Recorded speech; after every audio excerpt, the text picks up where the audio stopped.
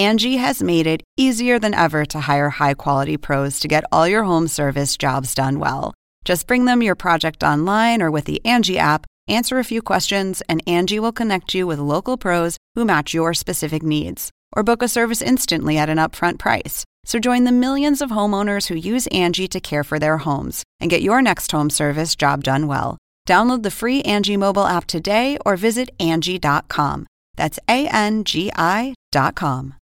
With threats to our nation waiting around every corner, adaptability is more important than ever. When conditions change without notice, quick strategic thinking is crucial. And with obstacles consistently impending, determination is essential in overcoming them. It's this willingness, decisiveness, and resilience that sets Marines apart. With our fighting spirit, we don't just fight battles, we win them. Marines are the constant our nation counts on to fight the unknown. And through adaptable problem solving, we do just that. Learn more at marines.com. Yo. Yo.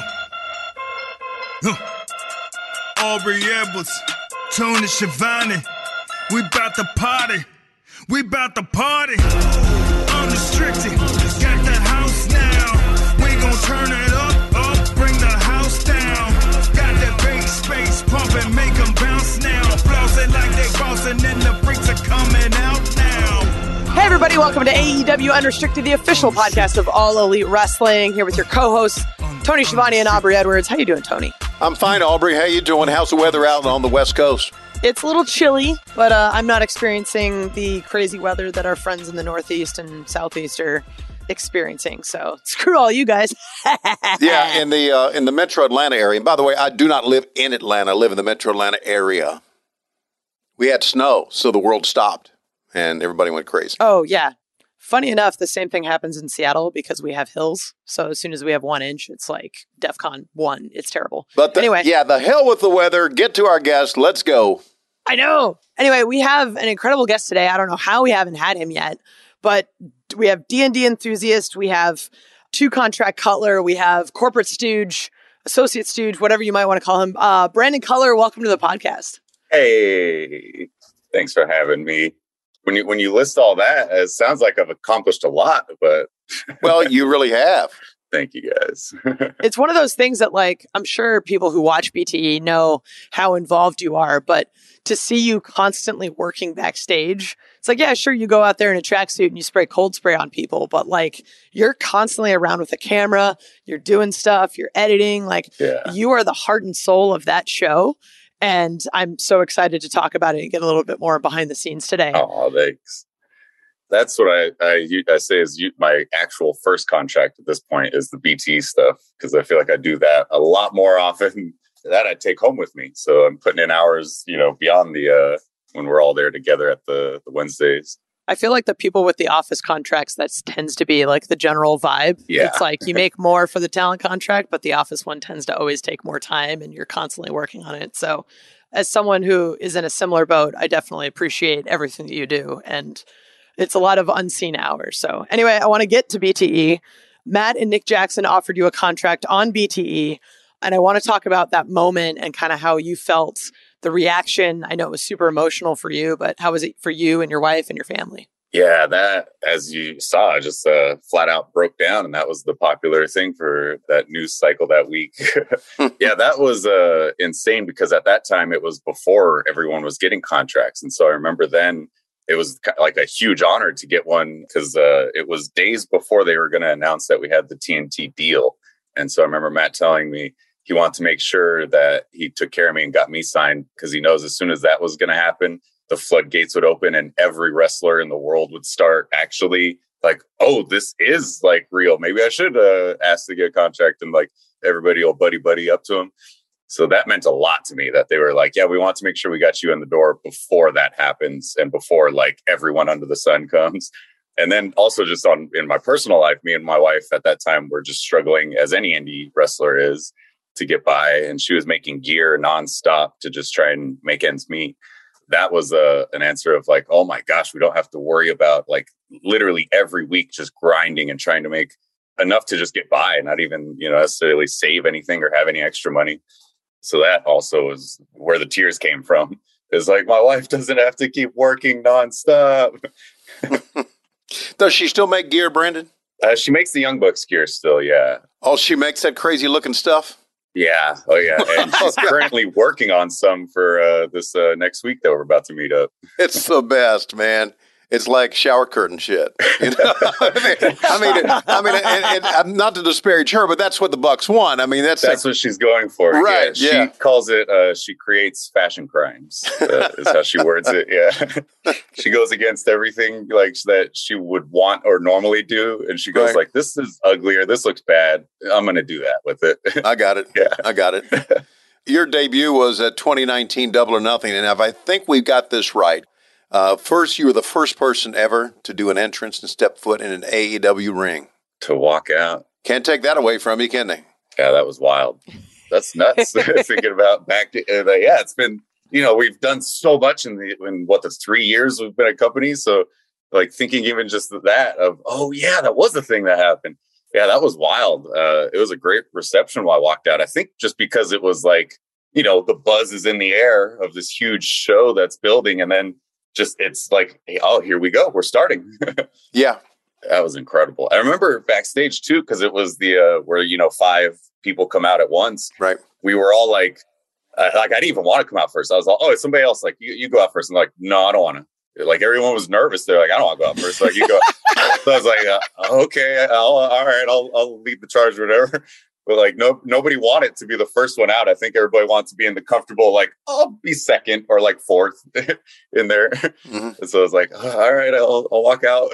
It's that fear of being the opener, I think, as wrestlers and people in wrestling. It's like, I want the comfortable, like, crowd's already warmed up. Yeah, I don't want to go very first. Like, I don't have to worry about being the one to like get them all riled up. But it's like that show sold out in like 5 minutes or whatever. So it's like the crowd's already warmed up. You took the advantage of like, you're going to take the first spot, of course. Yeah. On our end in the backstage, we don't recognize like the buzz that's in the air in the audience because we're so worried and in our own little bubble and like stressed. And, we all got to like usually pee and crap before we're going out. Like we got that stomach feeling of, even if you don't even have or you just went, you still get that stomach feeling of, oh God, I don't want to do this. And then the moment you step out, you're like, okay, it all kind of washes away. So we don't know, that there's a buzz out there and they're just going to be happy to see anyone. One of the things I really liked about that Double or Nothing show, just kind of go back to the family nature of Brandon Cutler.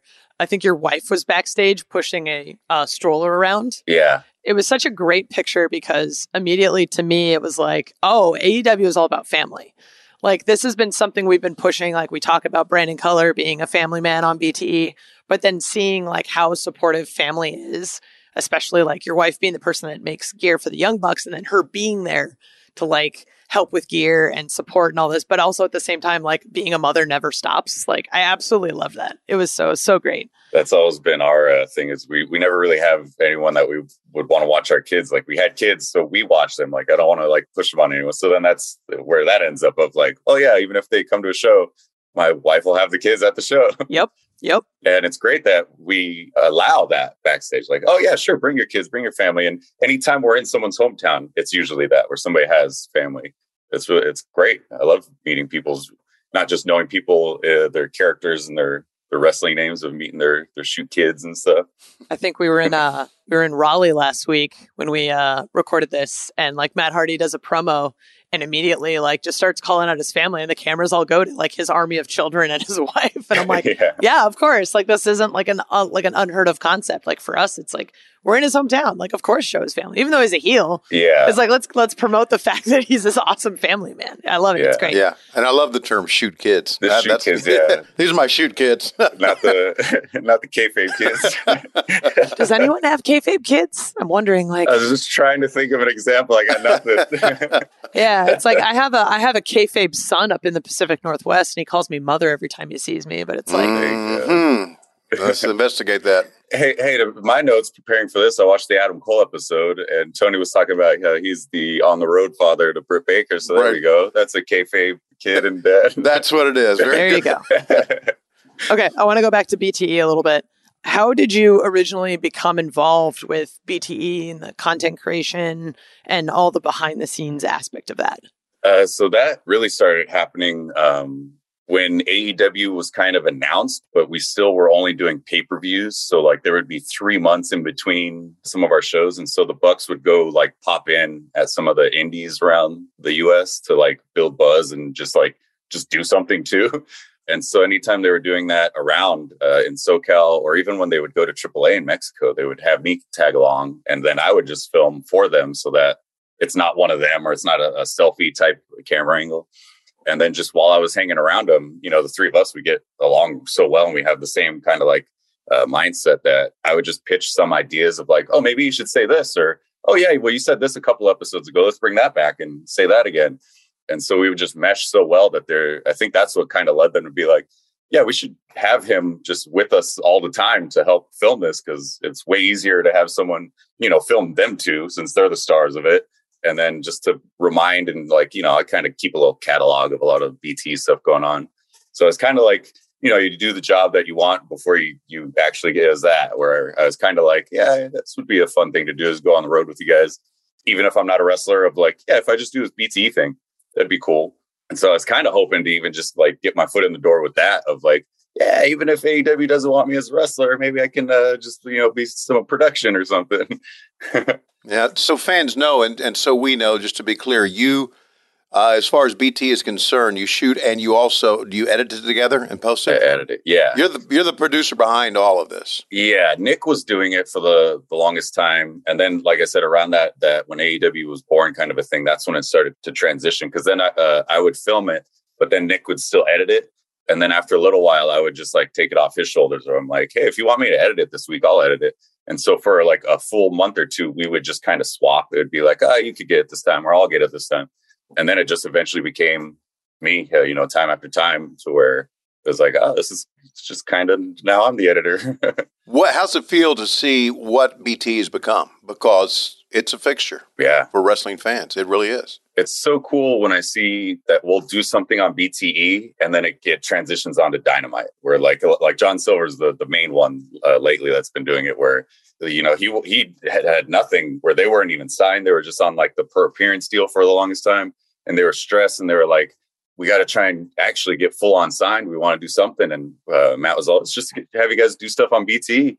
And then that's where, as we see, Tony always shares the message with John there of like, I think he's onto something with BT there. We should bring it onto the show. And then like, that's one of the major examples, but like, there's a lot of even little things that progress from BT that move on, or things that like, we just continue a storyline on BTE as it progresses. Like the Hangman stuff was another big one, where like you kind of had to watch Dynamite and BTE to get the entire story between that. Sure. Because there was stuff that like, if you just only watch Dynamite, you might miss out on some big factors that were on BTE in that story. There's also just that idea of, I don't know, I feel like when I watch BTE, I'm definitely one of those like, I see like a little bit behind the curtain, even though it's something completely kayfabe, like Adam Cole getting murdered and then being resurrected via seance. It's like, that's obviously not canon on Dynamite, because that would be a little funky and not really play well with everything else.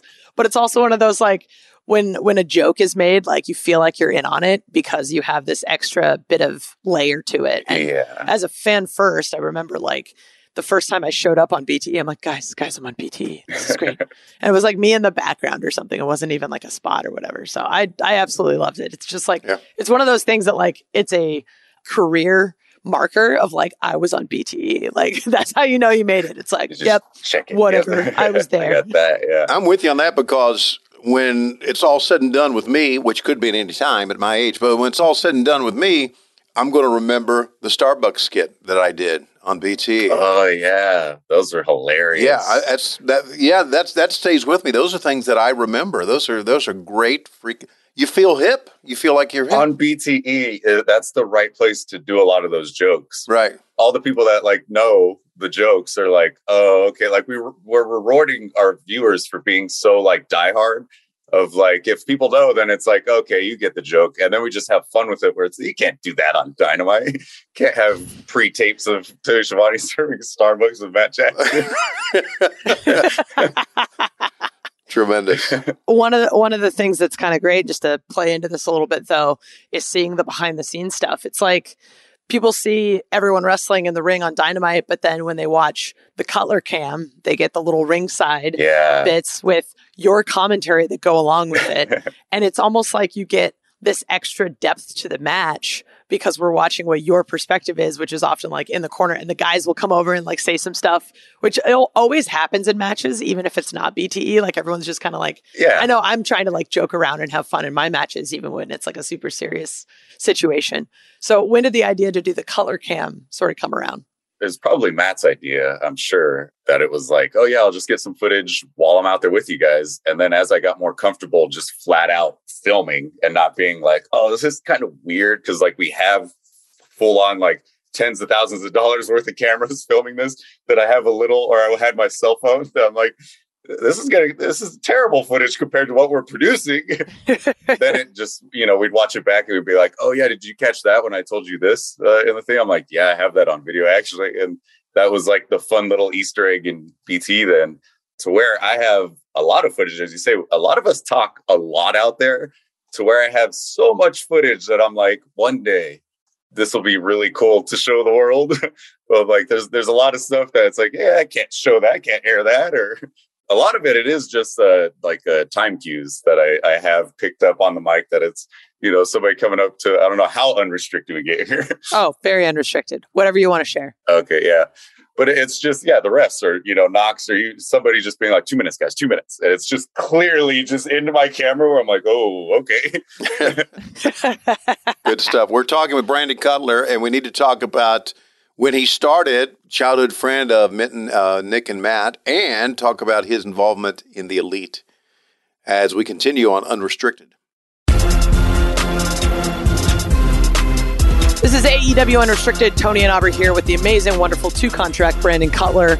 All of the things that he does behind the scenes of BTE, as well as being an on-screen wrestler and associate stooge. This is all wonderful, and we've barely touched the surface on some of the things that you've done at AEW and for AEW. Before we forget, I want to talk about one of my favorite storylines in all of AEW history is your feud with Peter Avalon on Dark. And just how absolutely incredible this was. I think it was the first time we had a double count out. It was the first time we had a disqualification finish. It was the first time we had D&D dice used as a weapon. Hopefully won't be the last, but I hope like I'm not the one going through them kind of a thing.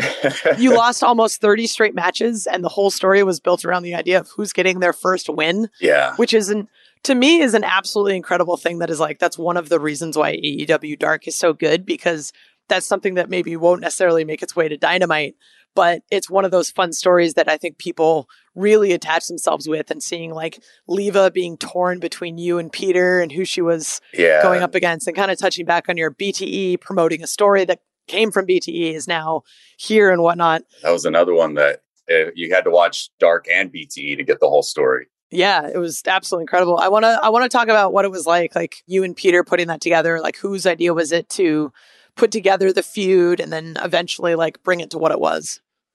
So that was another one that was like early on in AEW when we first started doing some of the Dynamites. Was I think I was at, I want to say 6 losses already when we were just doing, and we would just do like 2 or 3 darks before the show or like 1 after the show. And at that time too, because it was so fresh, the win-loss record, everyone character-wise and just everyone was nervous about having a bad-looking record. So like, I would see guys like, oh man, I got to get a win, or like stressing about their character getting a win, where I'm like, wait, this has never mattered in wrestling. Like, on the indies, we all just want to get booked. I don't care who wins or loses. We just want to have the best match possible. So like I was noticing as we were like pushing a lot of the win-loss records, people stopped caring, or not stopped caring, but it was less of have the best match. It was more like, well, I got to win the match too now, right? Like people were caring a lot more about winning. And when I see people go one way, I got to go the other way. That's just how I kind of work. So I was like, I really want to go. I see a lot of people stressing about they got to win, or their characters are looking weak. And I'm like, I got to have the worst record. I'd rather go that way and still show people that you could have a good story with it. So it's less about, you got to win, and more about, I'll have a good story even that I'm losing. So I remember after one of the shows, like I said, I was around like the 6th loss in a row. I was telling Matt and Nick, because Peter was also around that. He was probably 5 or 6 too. And I was like, me and Peter should maybe get to like 10 losses, or we're both at 9, and we should have a match to see who gets their first win. Cause, I was like, it'll be kind of a fun thing. And then Nick goes, you got to get way more than that. He's like, you got to get to 20 before it matters. I was like, oh my God, you want me to lose 20 matches in a row before I finally win one? And he's like, yeah. He's like, if you want to make this story like actually matter, you got to like have a lot. There's got to be a big background to it. So I was like, all right, we'll see. I was like, let's see when I get to 10. And then, maybe we'll feel different. And then it kept going. It was like 10. And then next week I'd get booked and it was immediately 11. I was like, well, okay, you can't just go at 11 and have them. So I was like, yeah, I guess we got to try and go for 20. And then kind of the pandemic hits and we're all stuck in Jacksonville forever. It's a curse and a blessing because now we have kind of like free run to do a lot, especially with the darks. And so that's where I kind of came up with the extended story. And the whole time I'd be pitching this to Peter and he was down for everything. Every time I'd be like, ooh. Oh, yeah. Peter's great. Yeah. He's a very open book. And that he's just willing to like go on this losing streak with me of like, so that means you can't ever win a match either. Okay, Peter? Every match you have to lose. We kind of outlined it to where it would be like, okay, we'll finally just have that match. And then when we would finally book it, it was going to be, all right, one of us wins. And I originally wanted him to win because I was like, okay, you could get a win. And as a heel, you could parade around that you're undefeated now. You got a streak, even that it's just one. So that's the direction I wanted to go because I was like, me as the babyface, I could get a win later down the road and it'll still be cool. But I'm like, let's get you the win first. And then again, Nick was just like, well, no, on the storyline, like the babyface has got to win this whole feud. You got to like, go that route. So we were still kind of on the fence of who's going to win. And then when we were going to have that match, everyone would come up to me and be like, are you guys going to actually do it? Or is it going to be like a DQ? I want you guys to keep continuing this. So then we did the first one where I think the first one was a double count out. Yes. Then we were like, okay, and then we'll book the next one and that will have the actual winner, to where I even had some of our our production crew. I did like a promo and we were saying this is going to be like the last one or whatever. In the middle of from what that week to the next week, again, everyone was getting on the case of like, you guys got to keep this going. You can't end it yet. So it was like, okay, I guess we'll do a double DQ if Tony's good for it, because we don't want to do a bunch of DQs. So we asked him and he was like, okay, yeah, I'll let you guys do it. So we were like, okay, so now we'll end that second match in a double DQ now. It kept going on where I was like, well, when are we going to end this? Like, we can't go. So I was like, okay, rules of 3. The third one, let's actually end it. And then that's where, along with the Young Bucks storyline, where they could like come out because they were trying to get some redemption in their characters at that time too. So it was like, oh, okay, this works out if they come out for my win at the end there. But it was really cool that Peter and Tony and like the company is that we were allowed to just make the storyline and like run it by him. And he was like, oh yeah, that's great. Throughout the whole thing, he just approved kind of everything as we were going. And it progressed just because he just let us kind of have so much free reign with it. We're talking with Brandon Cutler, and of course, he is part of a big storyline now, which is the Elite faction. And you come out with the tracksuit and the face mask on. Obviously, behind the scenes, they really give you shit. Even mispronounce your name and all that's really... When did you realize... I know the face mask started at part of a legit injury, but when did you realize, hey, this face mask is here to stay? It was, I think, the second or third week that I was wearing it, that I would just like see pictures of myself in it. And I'm like, oh, well, this is a look. Just being a bald, like white guy, it's so default. Like, right. There's just nothing to it. It's like, oh, man, in wrestling, you got to have a little something else to like, make you look a little more like a star. And so I was like, I can't just be a plain. That's why I started doing the face paint when I was the Dragon guy, because it was like, well, it's kind of boring when I just got nothing. When I switched over to the Stooge, the face mask became like, oh, well, now that's my face. Right. So that's where, like, I'm well past healed the injury. Like, it only took like 3 or 4 weeks to get cleared from it, where I still get people asking me till this day, like, are you still injured? How long does it take to get your face healed? And I'm like, it's been healed, guys. This is just my face now. Like, this is what my face looks like. I look like this. Yeah, it's with the clear mask. That's what my face is. So with along the mask and the tracksuit, I think I know, but I want to get confirmation from you. Where did the cold spray come in from? That was another Matt Jackson idea where he had the idea to have someone be his actual like young boy, like back in Japan, where they would have the guys that come clean up the streamers after an entrance, and they would have the cold packs and the cold spray right after a match. So I kind of want to, they're going to the next level of douchery that they were like, I want to be like, so like, just like cocky. And, I have my own team with me that it's like, I want a guy that's there spraying me down. And so he pitched it that I took that over since I had the injury. And I was like, oh, okay, I'll do that. That sounds like a hilarious character to be. So he's like, yeah, we'll have you in a tracksuit and, you clean our streamers up and then cold sprays after matches. And so he bought some off of the internet and had them for me on that first, whatever Dynamite it was that they had me introduce the character. And so I was all right.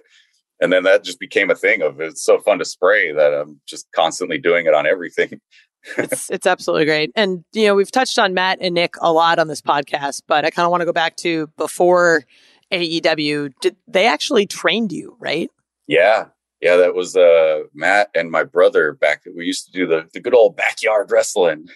And so we all did it a lot, but they actually went to a place and got trained. And then they would come back to the backyard and just train the rest of us, like, runts that were around as we were all doing it. And then it was a combination of that. And then we would all take a lot of indie bookings together. And so before those shows, we would use the ring time a lot as well. And then after a little while, they bought an actual ring, which they would run their HRW shows with. But so then it was almost every Saturday, they would run trainings for other people that they would book. And then I would just do it with them because it's like, well, I'm not going to just stand on the sidelines. I'd rather get the reps in. Yeah, you were, if you read the book, Killing the Business, you were a childhood friend of Matt and Nick. Yeah. You guys grew up together, right? Yeah, I met him when I was like 12 or 13. Right. Okay. 34 now. Yeah. Wow. So who came up with that first ring name of yours? Ronnie Tsunami. Ronnie said that was a Matt Jackson idea. So he has all the ideas. Again, it was when they were starting to get their HRW thing together that he was like, I wanted to see if somebody would do the gimmick of a surfer. And so when somebody does like a drop down, he just steps on their back and like surfs on them.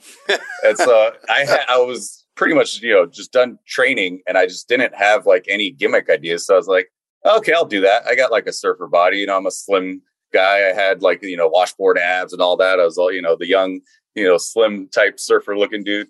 So I was like, I'll do that. I'll see how that goes since I got nothing else. I can't think of any other gimmicks. So I was like, I'll do that for a little while.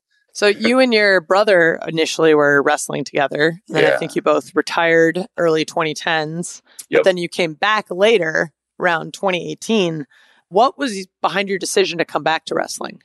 That was a lot of different stuff. So during that time that I was gone is when I had met my wife, and she knew me through some of the wrestling videos because she knew someone else that used to wrestle with us back then. And so while we were dating and even when we got married, she would always still tease because she's such a great, like we would do a lot of cosplaying at conventions together. And she would always tease like, oh, if you had met me back when you were wrestling, I could have made your gear and stuff. And I was always like, based on the cosplays we've done, I'd be like, you would have made better gear than I ever had. And so we would just joke about that. And she would always be like, you should get into wrestling again. I'd make your gear. Like, you got a great body for it. Like she was always behind pushing me back into wrestling because I was still friends with Matt and Nick. So I'd still just see everything going on. And that was around the time that BTE was building up with their New Japan stuff they were doing in ROH. And so it looked so fun. They were making wrestling look like it was a blast again. But I was like, okay, it's not like, if you're on the indies, it's just stressful and you just want to make it to WWE and, you're not happy until you get there. I'm like, they're making the indies look fun where it's just go have a blast and just, don't take it too seriously. So I was like, I think wrestling kind of the landscape has changed where I think I could do it and not be just so stressed and I could just do it as a side hobby. I'll still keep my day job and I'll just do it as a side thing and just be happy. And then it started becoming like that was when AEW was slowly growing, like it was in that same year. And so, when all that's brewing up, it's like, maybe I could quit my day job and, maybe we could do this. It all kind of lined up really well. But yeah, it was a lot to do with just Matt and Nick and being the Elite because they just made wrestling look so fun again in that era.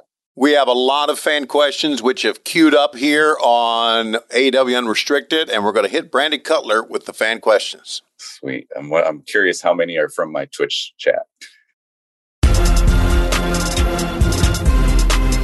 Hello and welcome to AEW Unrestricted. You've already been listening to the amazing Brandon Cutler talk a lot about his involvement with Matt and Nick since he was 12 years old, getting into wrestling, getting out of wrestling, getting back in, and now being the guy behind BTE and all of the magic that happens on screen there. We've talked a little bit about your involvement with Peter Avalon and that whole story. So I want to go into our first fan question from Eric Jodko on Twitter. Whose idea was it for Peter Avalon to show up at your house and talk shit to you at the beginning of the pandemic? Man, I don't remember who had that bit in mind, because we were stuck in Cali during the beginning of the pandemic. And so we did like a little show at Nick's house. I don't remember who came up with it, but yeah, it was that Peter shows up at a house and then it turns out that it's, my house, just so he can mock me. I don't remember who it was. It was either Peter or I'm going to say Matt. Matt is a lot of the brains behind a lot of the stuff. So it was either him or just Peter has a great mind too for his character and coming up with some of that stuff. Let's drop down and get one from the Wrestling Independent, which tells me this guy is got his own website. Yeah. How much cold spray do you inhale, Brandon? Ever accidentally get high or lightheaded off of it? No, I've never just spraying it before I go out. That's my... Yeah, you got the mask, right? A lot of the guys do the hot stuff before they go out. I'm just cold spraying. Right. Get that cinnamon scented cold spray to really just open up the nasal cavities. Oh, that'd be great. You should go into that, sell that. I thought about that one time when I was starting to run low on some of the cold spray, and I was like, I wonder if I should just bring some like the house scent sprays and like make that like a bit like, Brandon, you idiot, this is a cold spray. Like I'm just like, right out, guys, I'm sorry. So it's still an idea that I have, that maybe I'll eventually do, but I think that's a funny go-to. Is just my character just is any kind of sprays now at this point. You just come out with hairspray. Suddenly makeup department's complaining that all of their hairspray supply is being dwindled. Can't tell why. We don't know. Question from Lamora. Is there anything about the creation of BTE episodes that most people are unaware of that would help them appreciate it even more? Man, I'm not sure. I mean, like everyone knows I have to edit it, but that's not a known thing. Oh, the one is usually after pay-per-views, because sometimes if it's on a Sunday, the pay-per-view, BTE comes out Monday morning. In California time, it's 9 a.m. Yeah, so those on the pay-per-view nights, when we're all done at whatever time it probably is, in whatever time close zone. To midnight. Yeah, midnight or 1. We get to the hotel at 1.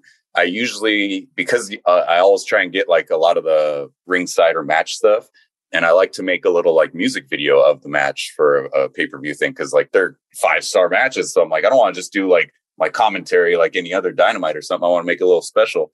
And so those take usually about 3 or 4 hours to edit. I remember the last pay-per-view, I think I went to sleep at 6:30 or 7 a.m. I was like, all right, BT is uploading. I'm going to go to sleep. So like, Matt's the one that always has it like go live. He'll switch it over. And so I'm like, it's uploading. I'm going to go to sleep. Hopefully it just uploads while I sleep. But I guess that's the one if people want to know appreciating after pay-per-views, how I get you guys a BTE within hours of the pay-per-view ending. So 4 times a year, not too bad. Craig Evans wants to know, when can we expect more Critical Botch? And if you could have any wrestler guest star over an episode like Paul White did, who would it be? I definitely want to have Nyla or Evil Uno guest, because ever since the beginning of it, they've been expressing interest that they're like, oh, that'd be fun. I'd like to do that. We never know when the next one's going, because we just try and every time we're at home of like, hey, do you guys want to try and play it? And then like 2 people can't. So it's like, okay. Now, that's a common thing in D&D, as it's a common joke that the hardest part of D&D is getting grown adults to get together, for an allotted time. So the answer of when the next one is, that's undetermined. Never know. Usually at the fan fests, we've been doing it. So at least you'll get one at the fan fests for sure. E-Rock asks, now that you're the Stooge and no longer the Dragon, I feel like you and Nakazawa would make a great team. Are there any plans for a tag team run with you two? That would be another great kind of story I think I could kind of come up with the 2 of us tagging. I feel like me and Peter did the whole, like the tag team that doesn't work. Like we just can't get on the same page. That was fun to explore. But I feel like me and Nat could be just the Goon Squad kind of tag team. Flighty by Name wants to know, when are the Bucks? And I was wondering about this myself. When are the Bucks going to permit you to wear the coolest gear in wrestling again? We miss the epic dragon coat. Yeah, that's definitely something I would love to explore again, because I was realizing the entire run of that dragon jacket was in the pandemic in Jacksonville. So like live audiences, I think there was I had it for like 2 episodes before the pandemic of like that I got to go out in a stadium and people could really see it. But I'm like, that whole thing, the Dragon Mask was pure pandemic era. No one in a stadium has ever seen it kind of a thing. So I was like, yeah, I'd love to eventually bring it back just so that people could see it in person. I would love to. You know how wrestling is though. Who knows if like I just do this cold spray thing the rest of my career, it's what I'm known for or something. I never get to explore it.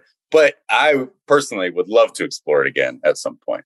I love it, particularly just because of the timing of things. Like for Elite General Manager, season 2 was all focused on the Elite.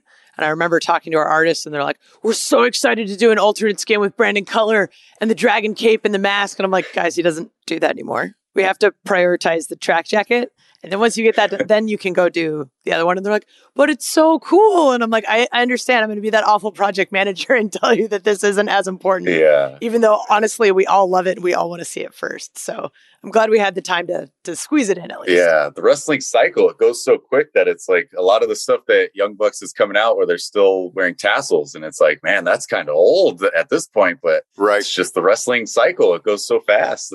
You're having new Jordans released every week, and then you've got to have Young Bucks like match with the Jordans. You can't keep up. It's too difficult. Yeah. One feral raccoon asks, on a scale of 0 to Lego brick, how painful are D4s to land on? That's a question for Peter, though, right? Because I have no idea. I can assume. I would think D4s, because it's a little caltrip, it's a little pyramid. There is no like a Lego brick. You at least it's a flat end. So if you land flat on it, you might be okay. But it's a pyramid. That's a lot of stabbies. I would assume it's a lot worse. Jake Chavez wants to know, what's your brother Dustin up to? He's a personal trainer now. That's what I was doing when I was out of wrestling for those years. I was a personal trainer. We were both going down that road. He's moved to Texas since then, and he's a successful trainer out there. This is an interesting question that I definitely want to know more about. Pyres RP Gear says you really need to ask him about his upcoming cooking show on Twitch. Tell me about first put over your Twitch. Now tell me about this cooking show. So on Twitch, I always discuss my simple tastes, that I'm such a default plain vanilla is my favorite ice cream kind of a thing. Like I don't do seasonings when I'm making food. It's the simplest version of it. My wife loves lasagna, so I'll tease her about how many steps it takes to make a lasagna, where I'm like, I'll never do that in my life. That's way too much work. Like, just warm up a Pop-Tart or something for me. Right. I'm with you, buddy. Yeah, that's a hot topic on my Twitch is my food takes, or my lack of cooking that I do. So the cookbook, if I ever did one, would be a 2-step cookbook of, warm and eat. Cleric Bahamut. Favorite video game of all time? Ooh. Wow, of all time. Jeez. I don't know. That's too big. I don't know. Yeah. I could tell you my favorite game right now is Sea of Thieves. Yes. For the last 2 years, that's been my favorite game. So, but I don't know about all time. Sarah Sutphin says, I'm fairly new to D&D and I love it. What is your favorite type of character to play and why? And do you have any tips for people who are newer to the game? Oh, nice. I loved a DM is the most stressful thing you can do. Never become a DM if you can avoid it. But as a player, everything's fun. All the character classes are fun. I had the most fun playing a paladin because they could do a little bit of everything. They can do some physical damage, some magical stuff. They can heal themselves, so you don't got to rely on other people. And tips for it, I'd say just don't worry too much about rules because there's a million of them. And if you're playing with other people that are experienced, they'll explain it to you as you go. Don't worry about trying to learn it all before you ever play. And that kind of leads into this next question by HT. He actually asked, is there an AEW D&D group that plays together? That would be a killer YouTube show.